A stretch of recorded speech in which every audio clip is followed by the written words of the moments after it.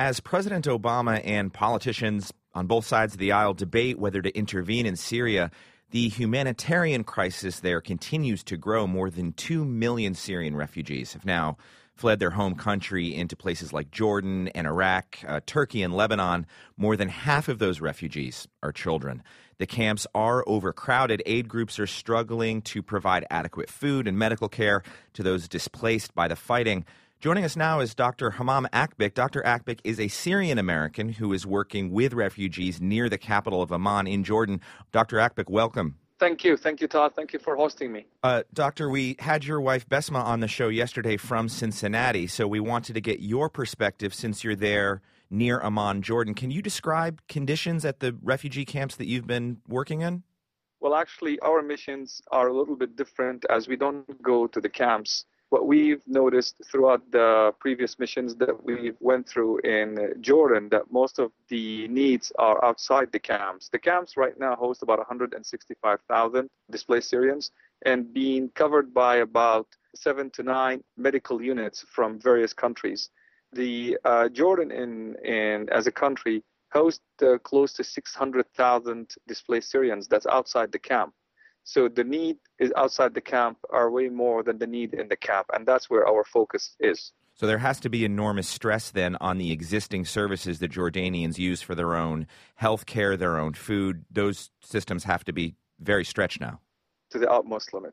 Jordan is not really a wealthy country, and people here are on average poor, and they can host to a limit. The food, the water, that's all scarce here. So it's very hard for the families to support themselves, not alone now support extended families and displaced Syrians. So it's becoming quite a struggle for the locals and for the displaced Syrians. And what does that mean for your services and what you're trying to provide to the Syrians? It's becoming harder and harder because you have now more displaced people. You have more scattered. So it's much easier when you come to an area where a lot of displaced Syrians are there, so you can provide your services and move on. The problem now, you have hundreds here, hundreds there, and it's becoming harder and harder to get to them because they're getting more and more further away from major cities. So delivering aid is becoming much harder.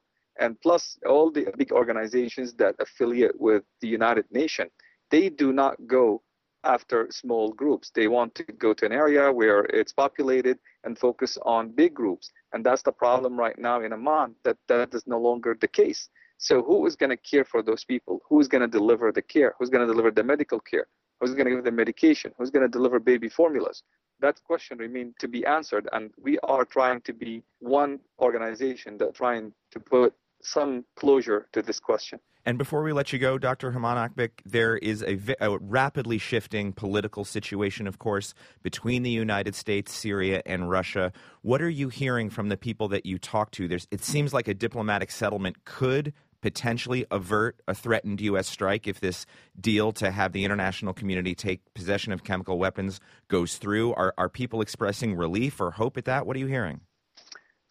This is here quite interesting because there is a complete lack of trust and belief in the United States credibility anymore. You can hardly believe anybody right now. You go and ask them, and they believe in the United States. They said, unfortunately, Obama is not a man of his word. They think that the U.S. government is playing political games with their future. Every person here you talk to, really, nobody is really supporting the intervention unless if they want to know that it's going to put an end to this madness, it's going to put the end to this killing, it's going to put an end to this mass exits. But if it's only going to be to settle some scores between the U.S. and Russia, so now if they delivered the chemical weapons, so it's okay to kill with other weapons, but not okay to kill with chemical weapons, I am not sure what exactly the settlement is about right now. That settlement is fluid, the potential settlement, and the situation is far from solved, but it is moving quickly. Dr. Hammam Akbik, we want to thank you for joining us from near Amman. Dr. Akbik is a Syrian-American working with the National Arab Medical Association outside of Amman and around towns in Jordan, helping Syrian refugees housed there. Doctor, thank you. Thank you. I'm David Remnick, host of the New Yorker Radio Hour. There's nothing like finding a story you can really sink into that lets you tune out the noise and focus on what matters. In print or here on the podcast, The New Yorker brings you thoughtfulness and depth and even humor that you can't find anywhere else. So please join me every week for The New Yorker Radio Hour, wherever you listen to podcasts.